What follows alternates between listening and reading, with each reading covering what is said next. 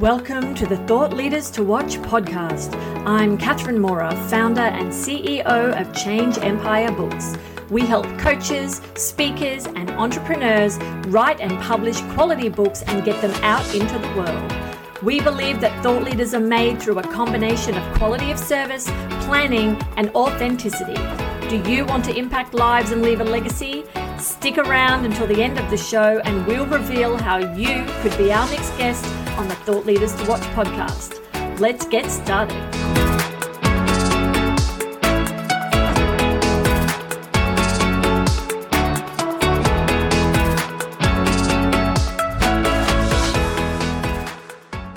Hey, Star Henderson here, host of Thought Leaders to Watch. This episode, we have thought leader Allie Muller. Hi, Allie. Hi, how are you? I'm well, and I'm really glad to get to know you today. We're going to talk about innovation. We're going to talk about your impact. And I want to start with, what does being a thought leader mean to you? Well, being a thought leader means to me helping other people find their genius. So that's the whole reason why I sort of became a bit of a corporate refugee, broke away from that and started to do what I wanted to do, was because I feel the value in teaching other people how to find their inner genius, be able to create innovative ideas and do the things that they probably thought that they were never able to do. So I just want to share my knowledge with people about how I've built startups and how I've created businesses so they can do exactly the same and live out their dreams. And that's what it means to me. Yeah. So you found your passion or your path, and you know how that is supposed, looked for you. And so can you start, maybe rewind the clock, and did you always think that this is what you do? No, I didn't actually. I probably always thought that I would be, this, good corporate employee. I'd rise through the ranks. I was doing leadership programs. I was a general manager. So I was doing all those things that were probably just, ticking the box of, what you do after you've done a whole pile of university degrees.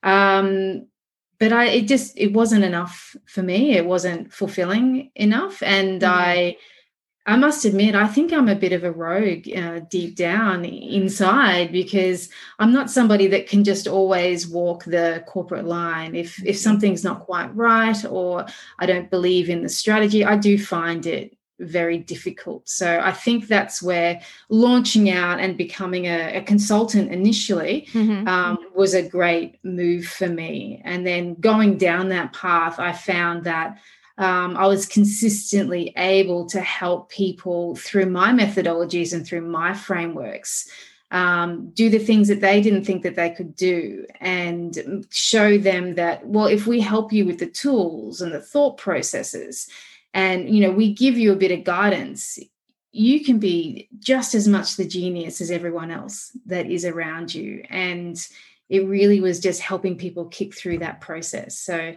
it took a while to get there. It's not something that happens overnight, obviously. Right. Yeah. And it's always one of those things. It's the years of experience of actually, going through startups myself, going through things that have worked, going through things that have failed, because, that's all part of the journey, right? Not everything is going to be successful. And then working out, well, what are the things that work for me? And then from that, I built my own 9-step framework to make that work. And then I, said, well, I'm going to do this in a whole pile of organizations, because I understand the corporate framework and corporates think, and, how to work with boards and leadership teams. And then I realized that just works time and time again. So, that's something that I wanted to give to more people, make more people be able to use that framework. Yeah. So from refugee to rogue, or really a rogue to refugee, and back again. So you've circled back to helping corporations, specifically in the field of innovation. So can you share a story where you've had some impact around a company with the thoughts and the leading and the programs that you do? Absolutely. So one of the things I do is I like them to rethink innovation. So we have this process where we must be disruptive or hugely technology based, or this almost like we're searching for a unicorn in innovation. And I like them to step back and rethink. And what I like to do is find the inner genius inside the organization, because I believe that the workers inside the organization have all the ideas. We just need to work out how to tap into that. Mm-hmm. And my favorite story is that when I was working at one of the airports in Australia, helping them with their innovation portfolio and their program, one of the lighting engineers and maintenance workers came and spoke to me, and he said that he's got this fabulous idea and he just wasn't sure what to do with it. Mm-hmm. And in reality, what he was telling me was that every fortnight around the world, this is a standard practice, not just in Australia, is they have to really get down there and they scrub these runway lights, which are called lenses, to make sure that there's no debris, there's no rubber off the tires, and that they can shine as bright as possible. Right, yeah, safety. And yeah, exactly, right? We all want a plane that's going to land really safely, but I didn't realize that they're on their hands and knees at night, in the middle of the night, scrubbing it with this like steel wool and chemical because that's really the only way to get the rubber off. And he said, I think I've got a better way. And I thought, well, there's got to be a better way than that. And what they worked out was, and we gave them a process around thinking, around building an incubation process, and around starting to think about what a minimum viable product for this would look like. Mm-hmm. And they built, for want of a better term, excuse my girly terms, but it's like a gurney gun, which is a high pressure water blasting gun that actually, but what they put in it was bicarbonate of soda. Okay. So they were using a soda, which is fantastic. And the reason why this is amazing is it's not going to hurt the environment. It uses very little water, mm-hmm. and anything that runs off is going to go into the estuaries and the creekways around this airport where we are in Australia, and it's not going to hurt any of the wildlife or cause any problems. And so we tried it, and we worked out that it was going to clean the lights better, mm-hmm. and it was going to be faster. So they could use half the staff. They were using less than half the money to clean this, and they had brighter lights. So we went from a really small little MVP to something that they went to a commercial industrial design solution. Long story, very, very short, but they built this over the course of a year and lots of testing to make sure this was correct and it was safe and they could do this. The savings back to the business are unbelievably significant. The safety mechanism is it's really good. So they're not on their hands and knees. They're constant contact with the tower. They're doing everything that they need to do. And they're using half the staff, which is really good. The environment's really happy. But the biggest benefit of all was that we had a series of people that worked in the business that were really cleaners, maintenance, engineer type people. And they came back and they said to me, we didn't think we could ever do this. Right. We didn't think we could ever participate in a strategic innovation program. And we didn't think that we would be able to have this type of impact on not only the people around us, but our workplace, because they have such great pride in working at the airport. So not only was it game-changing for the bottom line, the human-centric game-changing process for how they felt about themselves in the workplace far outweighs any money that came back to the organization, in my opinion. Well, it's a very respected opinion. And yeah, you're right. I mean, the story there is about the person and the team and the confidence that builds. And you and I know, and I'm sure our audience knows too, right? One idea behind one idea is another 40 ideas, right? And until you unlock that first one. And so that's, what I see you in the business of doing is helping unlock those ideas. Absolutely. And it really just takes a couple to come through. And then all of a sudden we see a floodgate open for all the ideas. And, one of the things that's been really amazing with, 2020 was a really tough year. Let's face it, was tough for every organization. Yes. But one of the things I realized was the organizations that we work with through my company was when they had a portfolio of these innovation ideas, a lot of them were pre-formed because they had done a lot of work on them, but perhaps they weren't ready to go. This gave them the impetus to say, okay, what's ready to go? What's not? What are we going to do? And it gave them the push to go through some of these ideas a little faster. Mm-hmm. But because they had an engaged employee base who was ready to work and understood how their ideas need to be put together to make sense for everybody in the organization, mm-hmm. and that innovation wasn't just about being this bright, flashy, shiny, unicorn type thing. it was actually about how do we make our jobs more sustainable, but also how do we make sure our customer stays with us? Sure. And it changed the complexion of innovation for these organizations. And they've been able to go through this process, some of them mostly unscathed, but, in a reasonable way, but, with satisfied employees, which is really what we're looking for, happy, satisfied employees. Right. Yeah. They can bring more ideas to the table. They're inspired to and empowered to. Exactly. Yeah. Well, we've been saying innovation, but your title of your book is Corporate Innervation. And so I'm guessing that connection, right, is these ideas coming within, or, you can confirm or deny. Absolutely. So what I'm asking organizations to really think about is looking deep inside. That's why I call it the innervation, because one of the myths and challenges that I unlock with boards and executive teams a lot is that they're looking outside for innovation. They're looking at the incubation hubs, the startup community, this hustle culture of what's happening outside.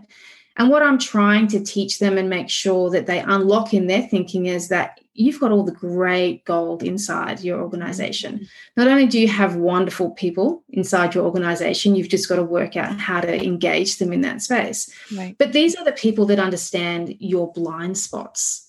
So they work with your internal customers, your external customers every day. They see the problems. They've done the workarounds. They've looked at all the different issues. And sometimes they're frustrated, so they go and do their own thing and they work around something. We need to tap into that to make it better, because it actually is about how we make all the small things better every day to make a more robust and sustainable organization, so that we're not a one-hit wonder, or, we actually have really longevity in the market from our organizational perspective. Yeah. Yeah, I do. I see that and hear that so often. And, technology is wonderful. We wouldn't be able to do things like this without Zoom, and we wouldn't have been able to, work in 2020 remotely without Zoom. Technology is amazing. But you're right. That's kind of flashy, and, it's not always where the wonder comes from. Those small changes. Exactly. Yeah. So I see the stack of books behind you. I'd like to ask you if you have a book to recommend to our audience that has impacted your life or your work. Yeah, so one of the books I really love, and I'm a huge advocate actually of the company as well, but it's the Netflix story. It's the book That'll Never Work by Mark Randolph. And the reason I love that a lot is because it wasn't about how they go in there and blow up the market. They weren't trying to be disruptive. They were just trying to make an amazing customer experience. Yeah. And so it wasn't something that happened overnight. And this is what I really love about the story. It was how they did those small little things consistently every day and tweaked the business model and changed it until they got it right, to make sure they understood what their customer wants, how they get it right, and how they get there. And if you think about an organization that went from mail out VHS tapes and DVDs to where they are today, I just think it's a sensational story, and one that's, I think, misunderstood a little bit in the market. Yeah, we actually just signed back up for DVDs in the mail, being in, there's still rural places in America where it's just better, instead of waiting for downloads, we can, so we got movie night twice a month or 3 times a month. It's a favorite of ours for sure here at the house. Yeah, very good. So you're making changes and you're helping companies. How does that feel? What is the impact that back on yourself, or the, what's in it for you? What's in it for me? It's this is the thing that gets me out of bed every day. So it would be really easy to go and do my own startup or do other things, because I've had a couple of those. But what makes me super happy is being able to teach people all the knowledge, and be able to find that inner genius inside themselves, give them the tools and make them more productive in this space, because it makes them a better employee, it makes them happy. The impact on me, the thing I love the most is not about, it's great that we see wonderful ideas come through organizations, whether they're technology or not. It's when I get the emails back that say, I didn't think I was going to be able to do that. I didn't think that innovation was going to be part of what I was ever going to be able to achieve. And And that makes me so happy because I want it to be accessible to everyone. Right. Not just, these, what they believe is crazy thought leader thinkers. So I want to show people it's not just for us, it's actually everybody's job. Mm-hmm. And if I can teach more people to do it, it makes me really happy. Yeah, well, you certainly make it accessible. When I think about it not having to be technology, and I think about it being small changes and solving a problem, probably, in fact, I've probably innovated already. It's just, I haven't put that into motion across, whether it's a family space or my workspace. Like you said, I think I heard you say, if you're talking to your employees, they have workarounds. That's the innovation, and you don't think about it that way. You just think, it's something big and flashy. So yeah, accessible for sure. So when people want to work with you, it's alimuller.com, your website. But what are they going to find there? And then, how do they follow through and contact you? They'll find all my contact details there. So they'll also find where they can get a copy of the book there. It's also available in good bookstores all around the world. So you can get it at Barnes & Noble and Book Depository and Amazon in the US. Mm-hmm. And then you'll also be able to find a little bit about what we do as a consultant as well. So what our consultant offering is, or, you can have a look at me and find out what we do from a masterclass perspective. Mm-hmm. Or just as a keynote speaker, depending on what you need. Or if you're just interested in finding out a little bit more, check out the blog where I'm always talking about all the things that, you don't need to be involved with. So how do we debunk the myths of innovation? What are my different frameworks? I'm always putting out some different steps and frameworks to help people through some thinking models. So lots of information to have a look at there as well. Always thought leading. Always thought leading. Thanks for your time, Ali, at alimuller.com. Thank you very much.